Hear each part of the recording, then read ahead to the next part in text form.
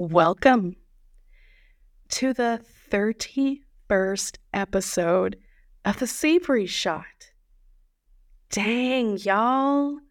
Can you believe we're on episode 31 already?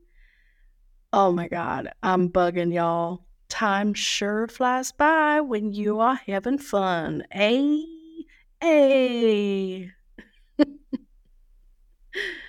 First things first. Did you listen to episode 30 with Jackie Albers? If you haven't, you better moonwalk your butt to that episode and give it a listen. Because y'all, that was a good one. Okay, I have a story for y'all. Did anyone have those old photo bucket accounts? Well, I have one, and I still have it. And every so often, I like to go in and go down a little memory lane.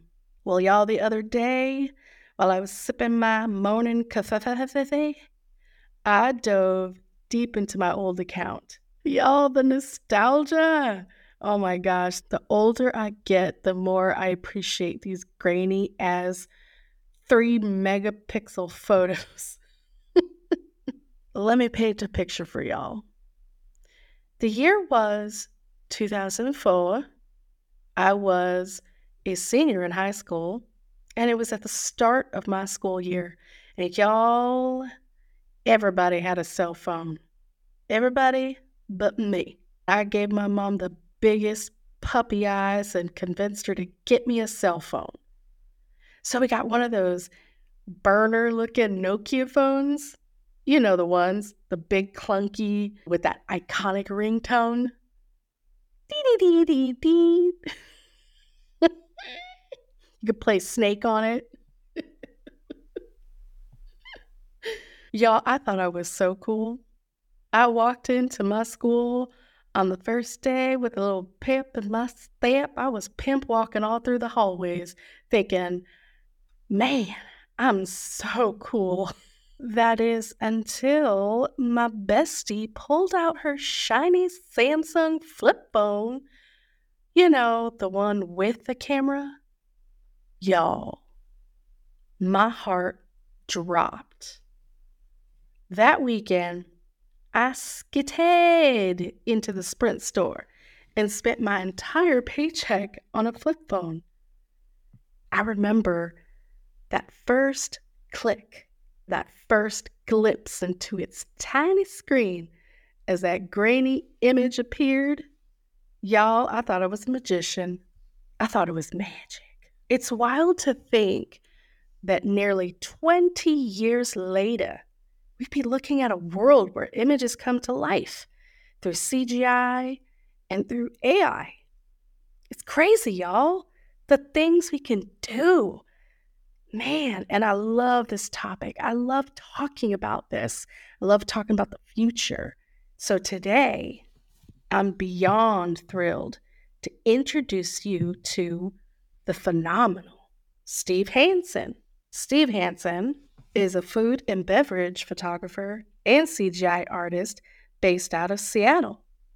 Y'all, when we talk about a maestro in splash photography, Steve's name just shines at the top. Y'all, this episode is amazeballs. I mean, it's fantastic, and I loved every second of it. Steve led us into his world, y'all. He shed light on the rocky beginnings and the leaps he took to conquer the CGI space. We talked about the future of CGI and how it'll impact us as food photographers. But before we get into that, let's start the show.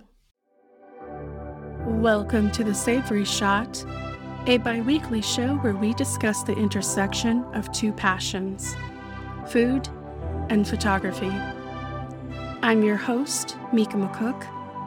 Every other Wednesday, I sit down to chat with professionals in the industry so that you feast on only the best tips and strategies in the business. All right, y'all, let's get started.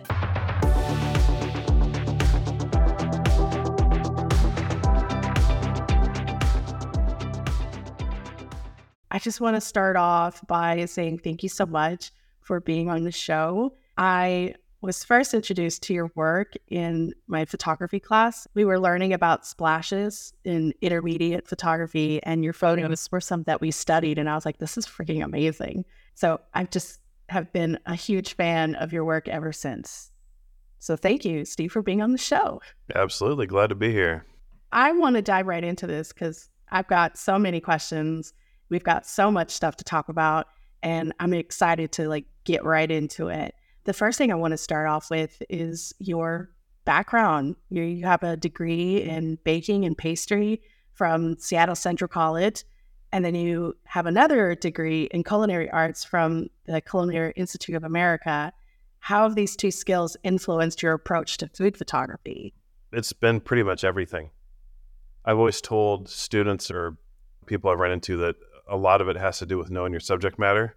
I think everybody in this business, whether you're a photographer or a food stylist, comes at it sometimes intentionally, but sometimes on accident, and you stumble into it. That was certainly the case with me. I had a couple degrees, worked in kitchens for quite a while, but was always a visual artist from the time I was a kid and knew that's really where I needed to be. But I really enjoyed my time as a chef, and it was a lot of fun. But I think what the business taught me and what I understand about food because of the business allows me to really have an interesting eye as far as what produce should look like when it's at its best. I have an understanding kind of the science behind food in general, how liquids behave when they're thicker versus thinner, how to make a vinaigrette, all the basics, knife skills, everything. Understanding how to collaborate with a food stylist to ask the right questions, to know if something on set makes sense culinarily, both visually and culinary, which the art director and the food stylist will have a big say in that too. But I'm very hands-on. If I'm doing test work, if I'm doing client work, I tend to be fairly hands-on. My food stylists love it or hate it, so sometimes I'll back off and let them do their thing. Sometimes I do it solo. It just depends on the project. If you're shooting baseball or if you're shooting food or whatever it is, knowing your subject matter is absolutely critical. I would recommend anybody who goes into photography to study what they want to shoot first. You could pick up photography and I studied it for years, but you could probably get, if you were quicker at learning, you could probably get under your belt in 6 months. It depends how, naturally you are at it, but you could get good at photography pretty quick. So yeah, I would learn your subject matter before anything else. That's a great point you bring up. I wonder, would food photographers benefit from taking a culinary course or private lessons? What do you think? You don't have to. Some of the best photographers I've studied had no culinary skill. Obviously, it's not absolutely mandatory. They're technically extremely gifted on a technical sense and on a strictly artistic sense. They understand how light behaves. Some of the things where I sometimes struggle at, I'm very organic in my process. Like, is it too much light, too little light? How does this make me feel? What color? And some people are very technical. That's definitely not how I approach it. I have people around me who understand that to a T. Surround yourself with really good talent, sort of like a famous musician might surround themselves with really skilled musicians in their band who know what they're doing. I've been advised so many times, like when I was in school, they're like, you need to get to know as many chefs as possible before you start taking on clients and booking work and things like that. I know that for me, myself especially, approaching a chef and offering to do like a collaboration is like the most scary thing on the planet. So if a photographer approached you when you were in your chef days, what are some things that would catch your attention to want to do a shoot with them? Oh God, chefs are tough to talk to. Really, it took me years just to get the chef out of me. Just the constant stress and anxiety of being a chef. Like, they don't want to talk to you. If you know somebody who's in the business and you're friends with them, I'm sure they'd love to do it. It's rare they have a lot of time. It's usually food stylists who are in their formative years who really want to test the most. The collaboration between a photographer and a food stylist, especially starting out, that relationship can last a long time. They're usually former chefs, typically, not always. More recently, they're mostly former chefs. So they understand a lot about food and they know a lot of the tricks. And it's good to watch them work. And you can pick up a lot of your own food styling tips from them, just watching how they go about their business. I would always recommend that if people seek out food stylists locally to where they are. And if you're just a starting photographer, find somebody who's just getting into it, who has a lot of time and some effort to put into some test work, and then forge a relationship together. That way you don't have to know everything about food styling. It can be a collaborative effort. Whereas I always, being a chef, you get to be a control freak, and I have to have my fingerprint on like a lot. So it just depends on what your background is, what your strengths are, what your focus is. Are you going to be more of the technically minded visual artist where the lighting is 100% and the technicality of photography is your wheelhouse, and you let somebody handle the food? That makes for a good collaboration. And in fact, the more I progress in my career, the more I'm using food stylists, because the bigger the projects get, the more specialized the stylists need to be, and the more people I need on set, honestly, to get the job done. So I can put my 2 cents in there, but they always know what they're doing, and it turns out, while I like to have my hands on things, especially when I'm test shooting for myself, the collaborative effort's really nice. I would reach out to food stylists locally, restaurants, talk to an owner of a restaurant, say, do you need some photos for your restaurant? If you want to get into restaurant photography, which is surprisingly not my forte at all. I never do lifestyle. I have done some restaurant shoots, but it's really not my thing. Those are typically for people who have really good architectural photography skills. It's almost like wedding photography. We have to be jumping around. See, a collaborative thing is really nice. You get to meet people in business. I don't attend these meetings too often, but I used to join ACE and some other organizations where you will go to meetings and meet people in the area. So getting to know everybody in the business is really helpful regardless, whether they're suppliers of camera gear or the more people you know, the better. Collaboration can really lead to a lot of good things. Oh, I love that. The collaboration leading to wonderful things and building a relationship with someone who's just starting out, a food stylist. It's funny, you mentioned how you like to have your hand in everything, like to have your finger in every single pie, all that jazz. When you do like your portfolio work, do you prefer to work with a food stylist, or do you like to work solo on your portfolio shoots?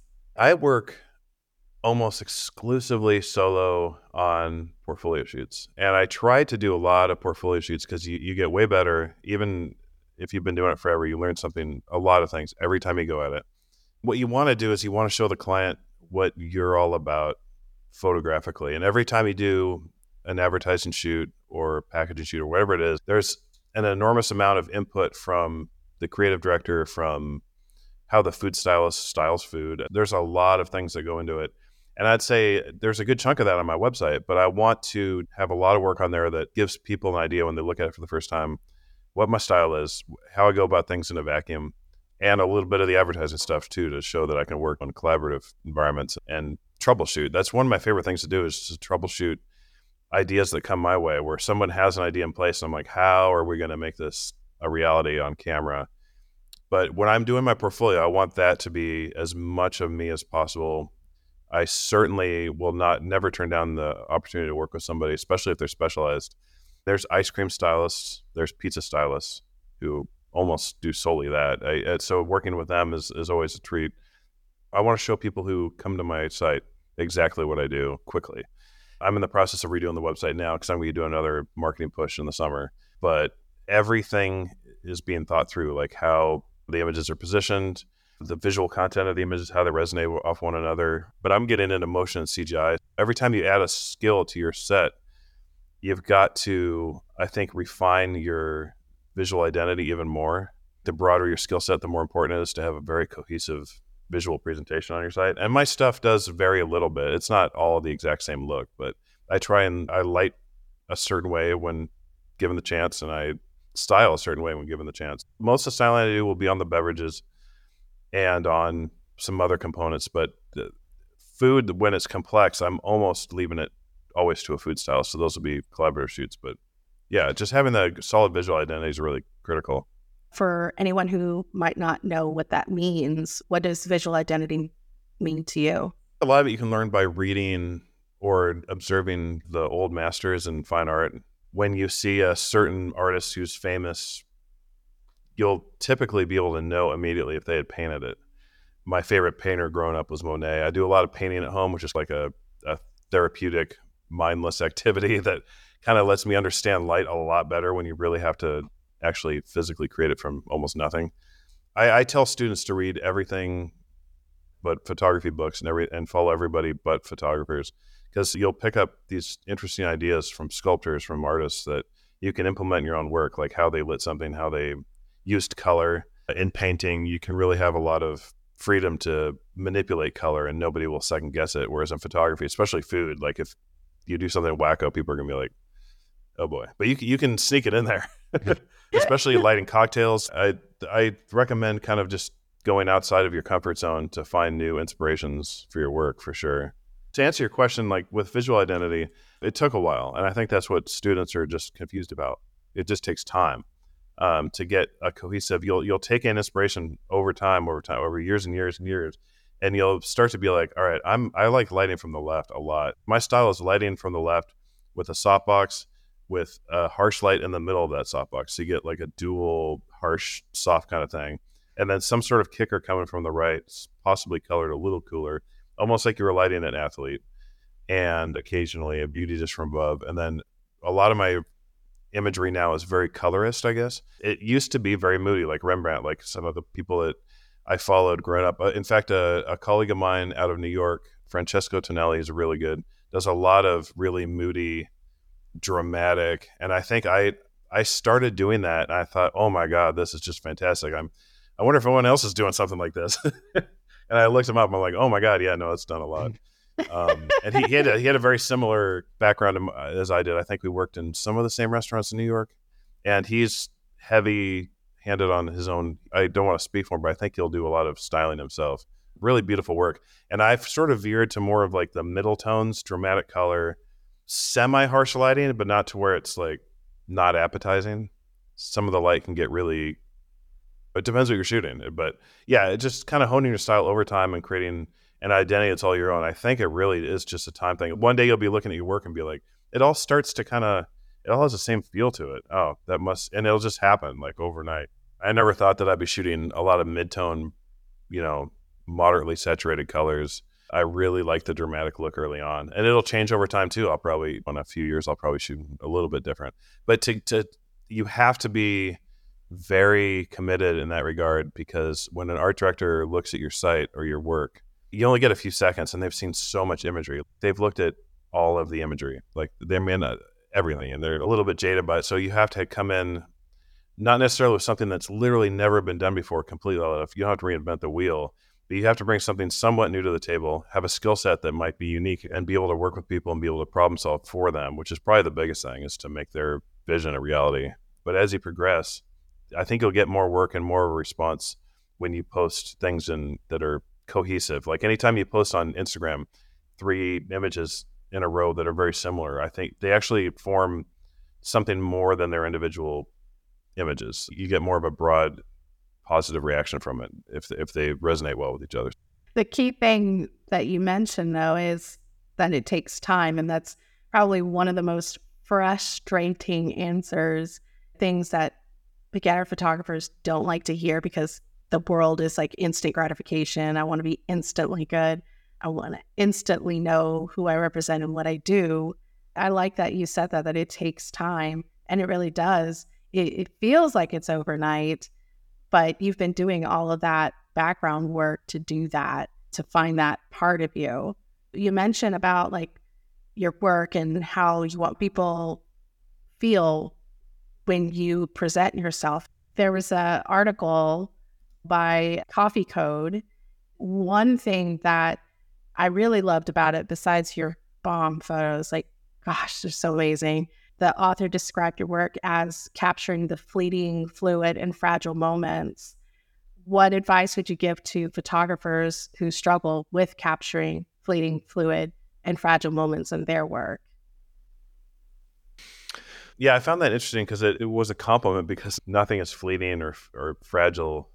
Every single one of my shots is composited. There's no way to do it. I've had one shot that I've kept where it just happened on accident, because from an artistic standpoint with splashes, you're never going to get it to behave exactly the way you want. Usually what I'll do is I'll get an initial splash, an initial hit, but it completely depends. Like some of the stuff I've been posting recently is every individual element was completely shot in isolation. It's rare that they need to look fleeting. They need to look like they're happening. And that actually takes time, and something that I get better at every day of creating really beautiful shadow and integrations, creating little droplets here and there that showcase some sort of movement, even if it's subtle. to not just have it look like a composite, but something a little bit more cohesive. I don't see anything wrong with compositing or at all. In fact, I like the control. I like the visual look it gives you. I think it's really whimsical when you have more control and can do what you want with color and shadow and all that. That's one of the things that got me into CGI is when you take a shot, you bake in everything and there's no going back. Those fleeting moments when you can get them are awesome. In fact, the core of the splash shot is some sort of interaction between powder and liquid or an ingredient liquid. And then I build it out from that actual fleeting moment shot. So I'll build upon it. And even when I do motion stuff or CG stuff, I'll get something in front of like a high-speed camera that's a really awesome shot where everything's happening at once because you want those interactions, especially with motion. Then we'll composite a couple of elements on top of it or composite some sparkles or just add a little extra salt and pepper to it. In advertising, you need to be able to respond to people's requests for edits. So everything has to be on its own layer almost. I mean, there's occasions where that's not the case, but they're few and far between. Some of my Photoshop files are over 100 gigabytes. It takes a while to load those things because it's a 100 megapixel camera. It adds up a lot. And sometimes I get sloppy and I leave too much data on the plates and it gets a little crazy. But it takes some time to load some of that. You get 16-bit Adobe RGB files and 100 megapixels and you're doing like 50 layers sometimes and it gets really crazy. My computers are mostly for CG, so they tend to have a lot of memory anyways. So it doesn't really affect them too much. In fact, Photoshop is the one that's slow most of the time. It can't make use of my computers on occasion. You must have one heck of a file archival system. I do.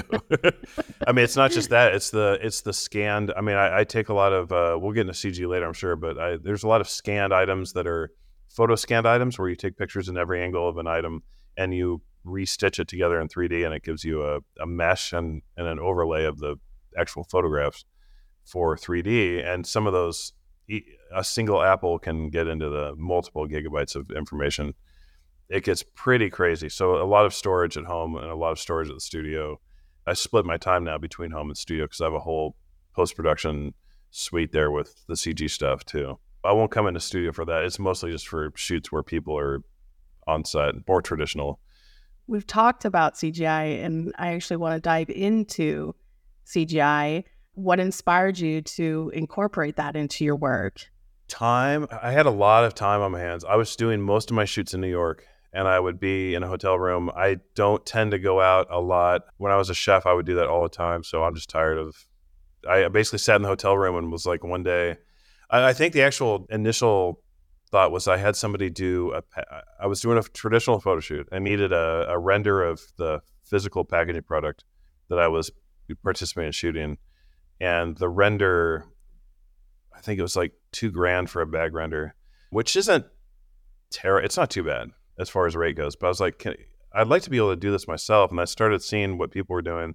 And I started seeing the technology advancing really quickly. And this is only 4 or 5 years ago. Compared to now, the resources available compared to then are night and day. I do not have a math brain. I do not have coding experience. So I jumped into this. I saw the power of it and how fast it was progressing. And now the resources are in abundance. It's like when I started teaching photography, there were only a few places to go for that. Now there's just tons of talent on YouTube doing a great job of it, which I still follow today, keep up on stuff, but I don't have tons of time for that. CGI is incredibly powerful, but I only use it when I need to. I had a lot of time doing these photo shoots and in New York. I would sit in the hotel room and study for hours, like 3 or 4 hours. Because once you get the bug, once you realize what you can do with it, you just get absolutely addicted to it. I would watch hours and hours every day of this stuff, even at home practicing, because you're starting from scratch as far as what you know, and you know nothing. There's people out there who know a lot of stuff, who've been working in film and games for years. But I came at CGI with a very practical, I just wanted to be an extension of motion and photography for me, adding a little extra trick in the bag when needed. So I don't need to know how to do these really complex, insane, mathematically based animations or things that are very abstract and difficult to process. I just wanted to be a virtual studio in a sense where I could go in. Because in packaging, we would have issues where we'd have to find a pumpkin in spring. And so now I scanned so many products that I've run into over the course of the years, photo scan them, and put them in the 3D realm, that I can grab a pumpkin, light it the same way we did on set, and then position it and then blur it out or do whatever you need to do and then integrate it into the scene. So similar to what you could do now with AI is just ask for a specific type of image. You don't have as much control over it, which is one of the things I like about CGI versus AI. It's like, I've heard a lot of people saying AI is going to put photography out of business, but if CGI didn't do that, which it has incredible control, incredible fidelity, and incredible art directability, then it's certainly AI won't have. AI for me, I use it for idea generation. It seems like it more replace stock photography and the daily social needs of companies, as opposed to the really high level stuff where it has to be incredibly art directable. It's actually been a nice tool. Not one that I use all the time, because CGI really gets you where you want to go in a very like deliberate way. It's not just leaving it at the whim of the algorithm or whatever. You as an artist and as a client will get exactly what they're looking for. The ability to go back with CGI, I found I can put on a VR headset and go into VR and physically touch a scene that I'm working on and then back out of it. So I can have a very tactile, virtual interaction with the scenes. It's really fun. The thing is, it's overwhelming. And for my kind of brain and how I come at things, what I really like is the advertising world, because they'll come at you with, you'll need to put in your ideas, but they'll come at you with some sort of idea, like a starting point and some things that they need in the shot and need them to look a certain way. Whereas in 3D, if you're doing personal work in CGI, it's overwhelming because you can literally do anything. You're not limited by what glassware you have in the studio. I just make the glass. Or if I don't have the right ice cube, I make the ice cube. You can do that in CGI. You could do that. Yeah, in fact, in CGI, I will blow your mind. I can model an ice cube in 3D. I can tell it how many bubbles it has, how many cracks or veins, or how much roughness on the surface, how translucent it should be. And then I'll create a system with nodes in 3D, and I use Houdini exclusively, which is like a super complex package. It has a system within it called PDG, which is basically a variant. It's actually kind of like AI will do the same thing, where it'll just like create variant upon variant of what the basic idea was.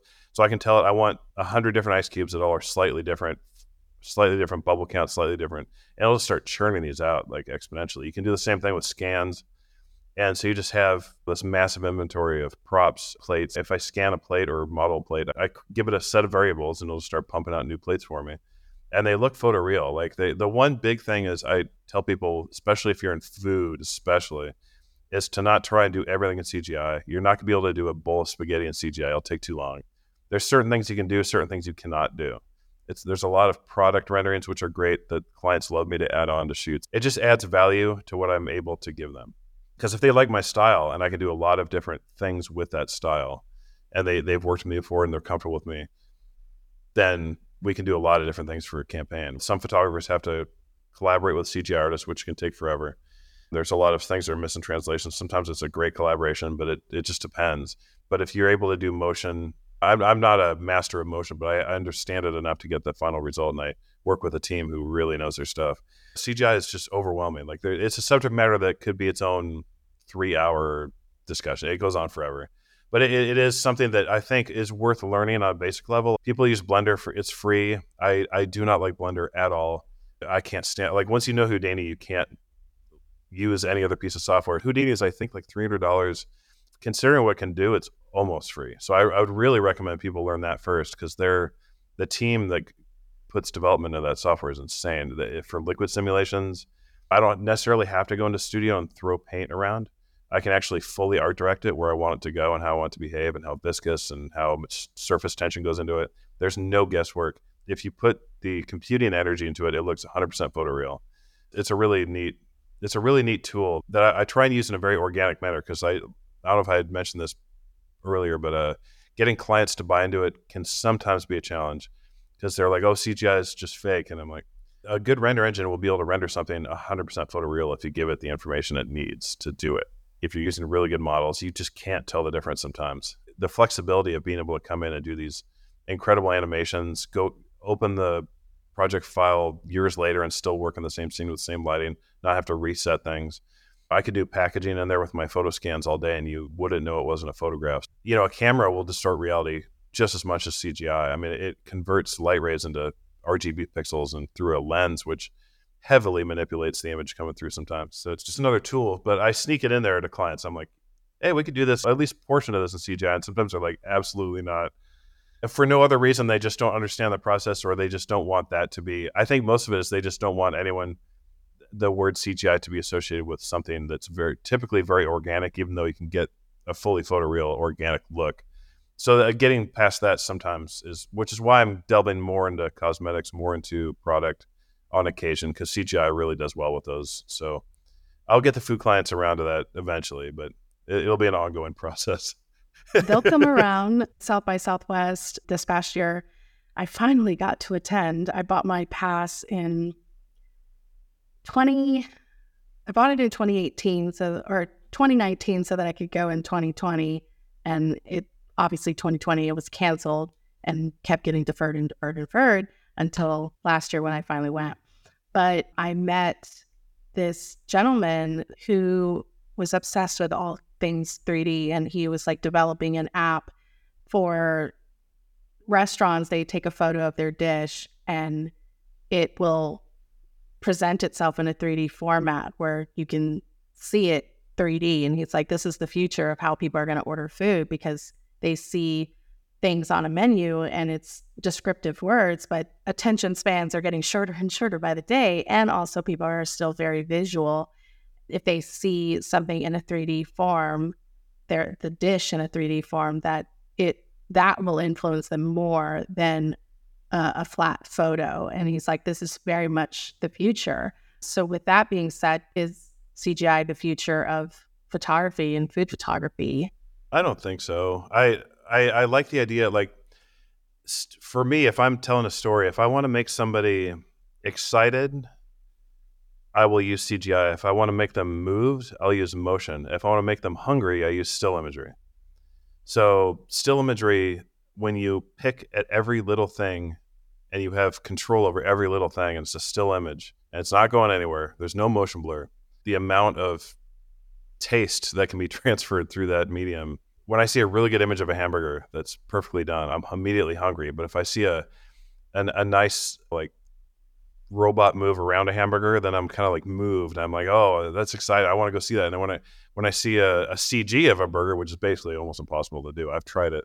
It's very whimsical and it makes you excited about a brand. So it just depends what sort of artistic mode you're going for, which is why I'm just so glad to be able to handle all three for a client. Like, what do you want to happen? Do you want an animated GIF to tell a story? Do you want a CGI to get people just enthralled and stop scrolling and stare at your feed for like literally minutes on end to just watch what you're doing, which happens with a lot of CG works? There's a really good call to action ability with motion. It's also a lot easier. Motion, once you get a good product on set and you shoot it, it's very to the point. Like, all right, we got it. With CG, there's endless edits that could happen. There's endless flexibility, almost to a fault.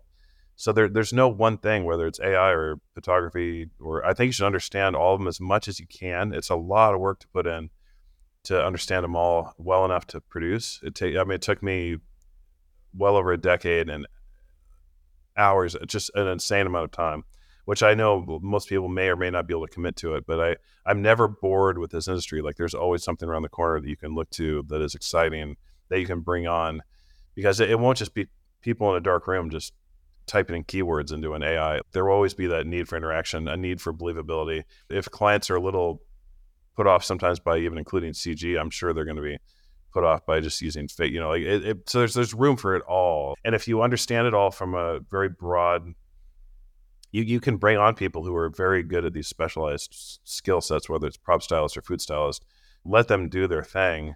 And then you have a very broad understanding of what needs to be done from a director's or a photographer's standpoint. And you can step in when needed, or if you couldn't find that pumpkin, say, if you're just a photographer, you just don't have the pumpkin. But if you're a CGI artist too, you can be like, well, let's go make it out of thin air, and it'll be 100% seamlessly integrated into things. I use it sort of as an additional tool. I'm not a traditional 3D artist that came up doing games or films, which is a majority of CGI artists, and they're mind-bogglingly skilled at being able to make the impossible reality and integrate it into live footage. Whereas I just see it as sort of an additional studio, a virtual studio sorts, where I can just play around. And I test lighting all the time. If I don't want to go into the studio and I want to see how something looks in a certain light setup, I go into 3D. I move lights around, see how it looks. And then you can just translate that to the studio later And once you're done learning 3D, you know lighting like the back of your hand, and you know a lot about refractions, caustics, way more than I learned doing photography, way more. You in 3D you have control over the shape of the bokeh in your camera. In the render engine, you have the control over how glare looks, how many like you. It's a deep dive, and especially in post production and motion, that's another deep dive. It's a whole thing. But the encouraging thing is that when you learn photography and you learn blend modes and you learn all the basics, every lighting, all of that stuff translates one to one to the next step, whether it's motion or CGI, all of it.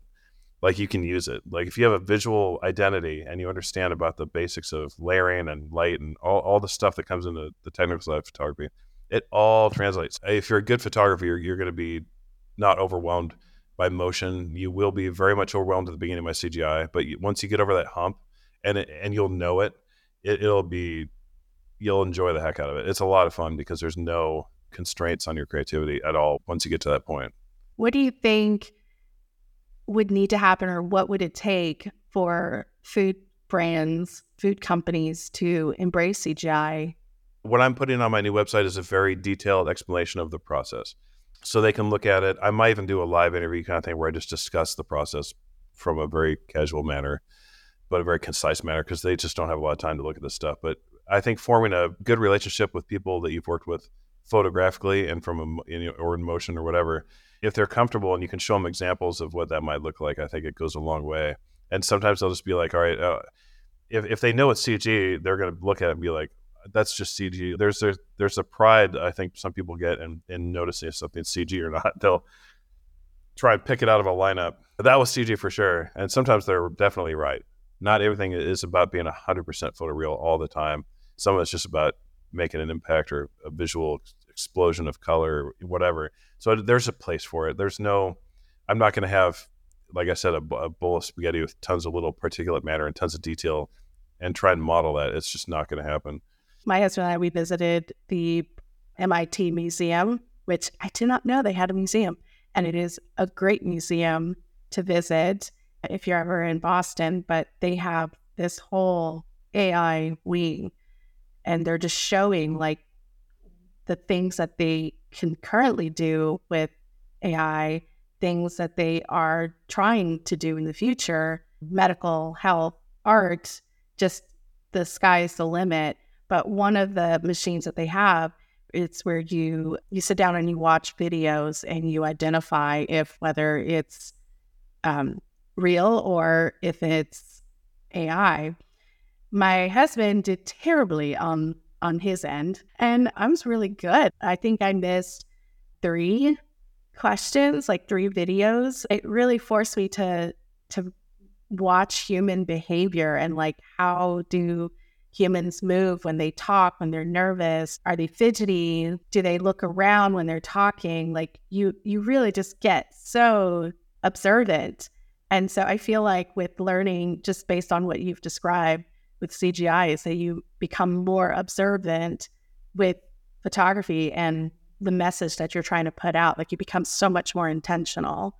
Am I hitting the ballpark when I say that? Yeah. I mean, in fact, I would recommend, just like if you can learn CGI, it makes you can do anything in CGI. It forces you to hone in. You're not being forced into a corner to be more focused creatively by external forces. You're doing it internally, which is actually pretty hard to do. This forced me to answer a lot of artistic questions about what I like to do and what I don't like, because it's all out there in CG. You're not limited in any way. So it forces you to be creatively disciplined, which translates to photography and motion big time. It helps you direct a lot better because you can move cameras. In fact, in VR, I'll get in VR and physically move a camera around, and you can actually have there's a physical camera that you're holding, and there's actually a screen just like on a real camera where it shows you what the lens is seeing. So I can practice moves and practice how things might behave on a real set. It really helps the artistic mind develop big time, and the technical mind, because it is just overwhelming, which is where I think AI would do really well, is in software like Blender, Houdini, where if you're going to be really good, you have to know Python and Vex and some other coding languages. You don't have to, but it really helps. You can type in some keywords and get an image of it. What would be nice in Houdini or some other programs is to be able to type in, kind of generally speaking, what you're looking for, and it'll give you like in Houdini like a AI built node graph of what it thinks you might want that translates to a CGI animation, and then you can tweak it from there and make it yours. You have the nodes, you have everything organized. So incorporating AI as a tool like Photoshop's doing right now, to an extent, to just give you a few extra tools, it can only help drive the creative process. It's been exciting, creatively exciting for me for the last 5 years, and it seems to be just getting better and better as time goes on and what tools are available. Just as long as develop your photographic style, your artistic style, and be really confident in it, and have the technical side down as much as you possibly can, and surround yourself with people who are even better than you at a very specific thing, you're going to go pretty far. And I think where people hopefully don't get impatient is that you'll probably struggle for a while, and it'll be hard to find clients who are high paying. You'll get that first client who's like, for some reason, you just end up being the photographer, where they couldn't find somebody, or you'd reach out to somebody and they're like in a pinch and they're like, oh, we got somebody locally, or there'll be like one job. And if you do a really good job at that project, your name will get passed around fast. Not all the time, but that's how it happened with me. I haven't done a lot of marketing in years. My whole career, I haven't really focused. I don't think you necessarily want to do that. You want to be so honed in that and so skilled that people will come to you, and through word of mouth, through other reasons. If it seems like if you start chasing clients, they'll start to like scatter. But if you really create like a presence that people gravitate towards artistically, it'll happen. Like, I don't advertise in a lot of places. I let word of mouth do the work for me. Instagram's a good place to post stuff. I tried doing TikTok. I'm just too old for it. You would do so well on TikTok, though. People would be so obsessed with everything you put out there. I'm going to create an account for my cat. I mean, my cat will have, and the cat will have like 500,000 followers, and I'll have 20. That will do well too. I follow a TikTok account. They do like comparison videos between their senior dog and their younger dog. And I have a senior dog and a younger dog, so like it tugs at my heartstrings. So your cat could be famous. I would work for my cat eventually. I know how that would go down. Yeah, it's really good. It's a really good medium for transmitting ideas and doing really quick. But I don't do a lot of education anymore, and I don't think a lot of the people who pay my bills, who I'm working with higher up on the ranks, are on TikTok. They're not there yet. The future art directors of the world are all on TikTok, and they're coming up the ranks. And it's just a different way of communicating. At the end of the day, it's just like the visual result of what you create for people.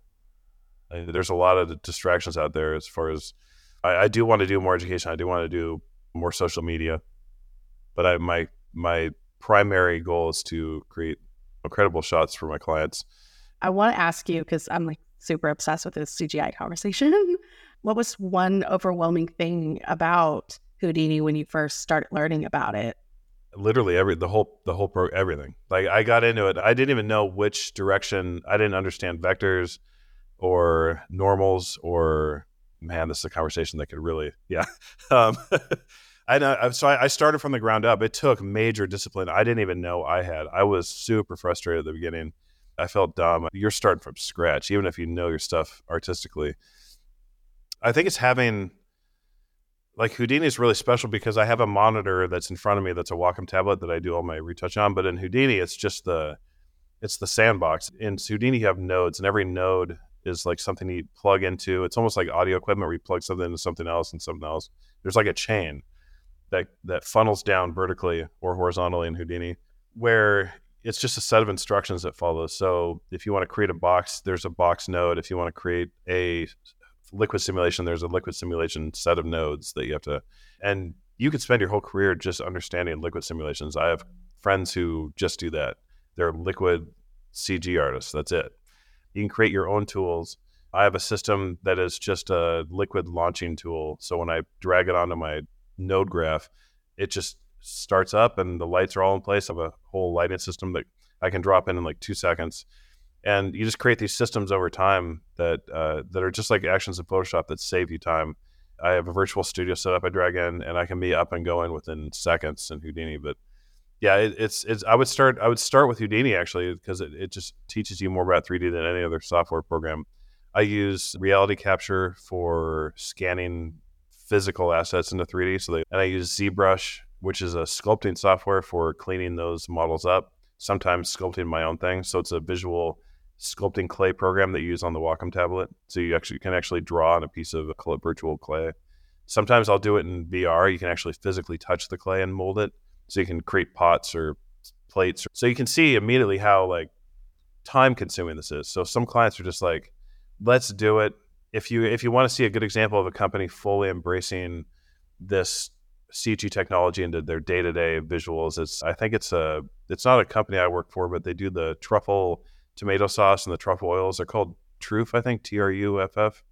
Fantastic visuals coming out of there. So much fun. And so they're fully on board with that stuff. They don't do it for everything, but it's just another tool. So I'd really recommend it, but I wouldn't tell everybody to do it because it is a major time commitment. It is like understanding motion is challenging, but this is a whole nother level if you're starting as a photographer going into additional techniques. It can take years of your life to get this under your belt just to start even at a basic level.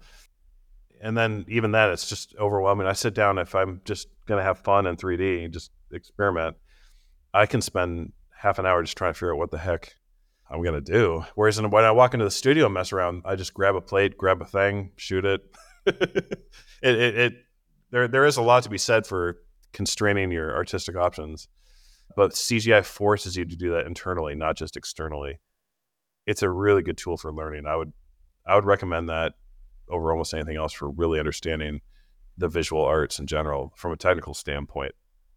I'd really recommend it, but I don't recommend it lightly because it is, like I said, a major commitment. It sounds so fascinating and it sounds like very futuristic. I'm always thinking about what's next for photography and what role do I play in that, or how can I use that to grow, or what skills can I add on to this arsenal of skill sets that I already have. How do you envision the future of food and beverage photography, and what role do you see CGI playing in that evolution? I think it's going to come slow. I think clients are very traditional, and I wouldn't say set in their ways, but they know it works and they know what they want, and they just want it. It'll be a slow process. So you just have to show the work. It's not going to be for everybody. In fact, like I said, you could collaborate with food stylists. You could also collaborate with a 3D artist. If you have, a photo or a motion project and you want something CG in there, just reach out to a younger 3D student. They're usually more than happy to kind of collaborate on something like that. Hopefully this brings to light some of the different techniques that the general day-to-day generalists, especially in something like food where CG is not used that much, is sort of a really fun place to be right now. I'm curious about Houdini now. I'm gonna jump right into it when I Careful, yeah, it could be it could suck you in fast and spit you out the other side. I love those little rabbit holes. I want to close out this interview with one last question. What personal philosophy has guided you throughout your career and it continues to inspire you now in your work? I think the general philosophy, I don't have like a mantra that I hang over the door of my studio or anything, but I would say like the biggest thing is just consistency. I learned that in cooking.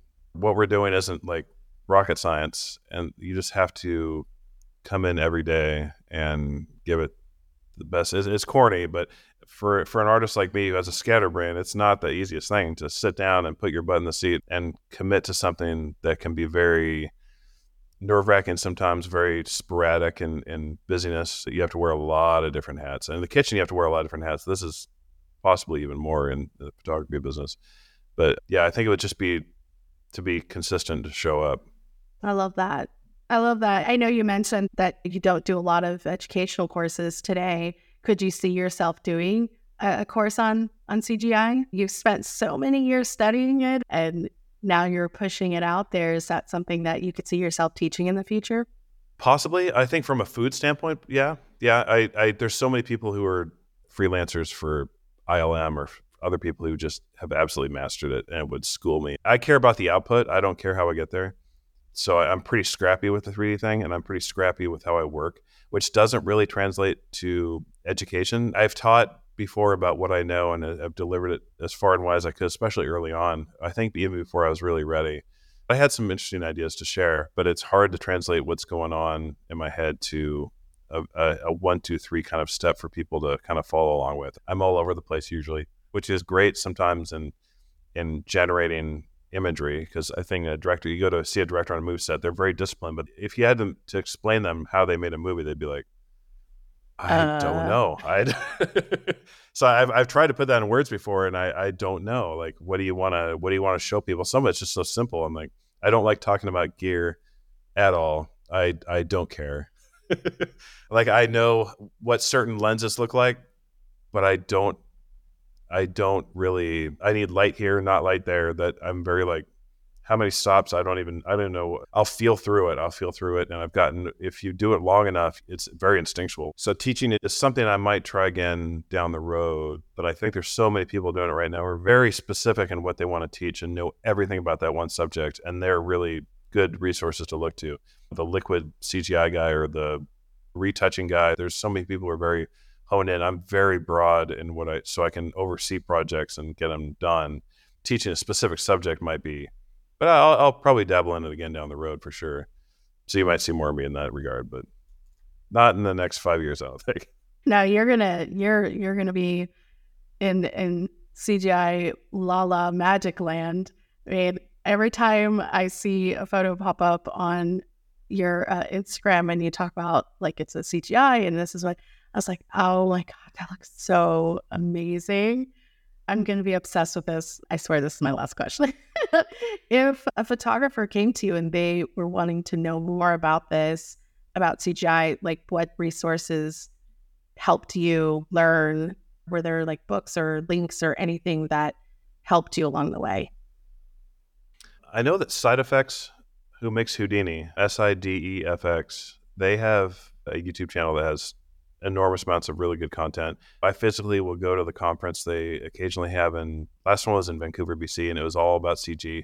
RenderMan, which is Pixar's primary render engine, was there. Intagma is another YouTube channel that is fantastic. They're very scientific, it can be sometimes hard to follow for a newcomer, but man, they do some really good work. I use V-Ray as my primary render engine. I was going to use RenderMan, but V-Ray is like the camera in 3D, I suppose, that actually renders the physical image and uses physics to do so. Redshift is another engine that's just fast, but everything looks really plasticky. It's gotten better, but as it gets better, it gets a lot slower. I think V-Ray is really, surprisingly, I didn't think I'd go with them, but they're really good. So looking at their website, they interview people. They have something called the CG Garage where they interview people in the business from all backgrounds, whether they're working on movies or games or advertising. Super interesting. This is long form stuff, so it can be a little dry. It takes some concentration over a long period of time to pick this stuff up because, man, yeah, it's You have to like pause and then yeah, rewind it and then play and you go, wait, what did I just hear? yes. And then go back. Those are the primary resources. I think that's a good place to start. And then you'll naturally branch out. You'll see people that resonate with you, who are doing things that you want to do, and you'll just follow them.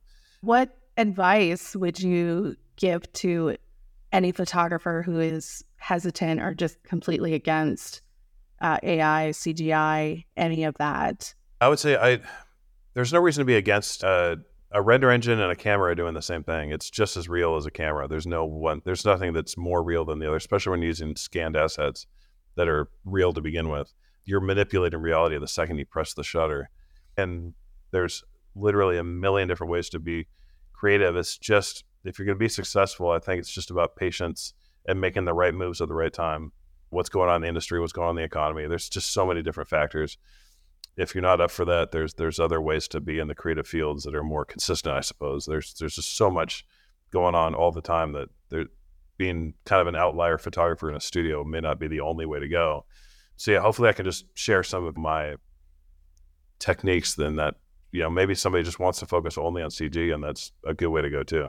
Yeah, and you could be a liquid splash specialist CG. I mean, that sounds... They're in demand. They're heavily in demand, yeah. That is like a conversation I would want to have with someone. Be like, wait, you do what? Yeah, I know some people I can get on that you could probably have on the show. I don't know how busy they are, but they do a lot of work for ESPN. Anytime you see something flowing, whether it's in a movie or a TV commercial, there was probably a liquid artist who understood how to guide liquids, which is not easy to do. Oh my gosh. I would love to have a conversation. I mean, I want to have a conversation with food stylists who specialize in ice cream only, because I think that's super cool. It's so like defined. So that's super cool. I'll put you in touch with them. Get me in touch with them. I would love that. Where can the listeners, if they should be following you at this point, because you're awesome, but if they're not, where can they follow you? Where can they support you, learn more about you, see your work, all that jazz? It's Instagram for me right now at Steve Hansen Visuals, HANSEN. And the website's mostly just for my clients to. There's some high resolution stuff in there. This website's stevehansenvisuals.com, which is currently being updated. And that's it for now. I'll probably spread it. Once I start doing teaching again, I'll probably go further on that. Well, if you end up on TikTok, whether it's your work or your cat, I'm following, because both are interesting topics as well. So, or a cat in the studio. That would be shooting BTS on a GoPro. Right. There is a TikTok channel. This guy, he attached a GoPro camera to his dog, and he's like, I'm just curious to see what my dog's day is like. And that is what he posts on his TikTok. This is a dog, and I'm more interested in the dog's day than I am in my own husband's day. And you know, I'm like, sold. There's a little bit of something for everyone. So if you jump on there, I'm there with you. I'll follow you where you go. Sounds good to me. Thank you so much for being on the show. This was one of my favorite conversations of the year, and I want to have more about everything, about the future, about everything. But thank you so much for being on the show. Absolutely. Thanks for having me. It was a pleasure. This episode is written and produced by me, your host, Mika McCook. Like this episode? Give us a 5-star review on Apple Podcasts and subscribe to The Savory Shot wherever you get your podcasts. Or follow me, your host, Mika McCook, on Instagram at Austin Food Guide. Or you can follow the podcast on Instagram at The Savory Shot. If you have any questions, comments, or would like to be featured on the show, email us at podcast@thesavoryshot.com.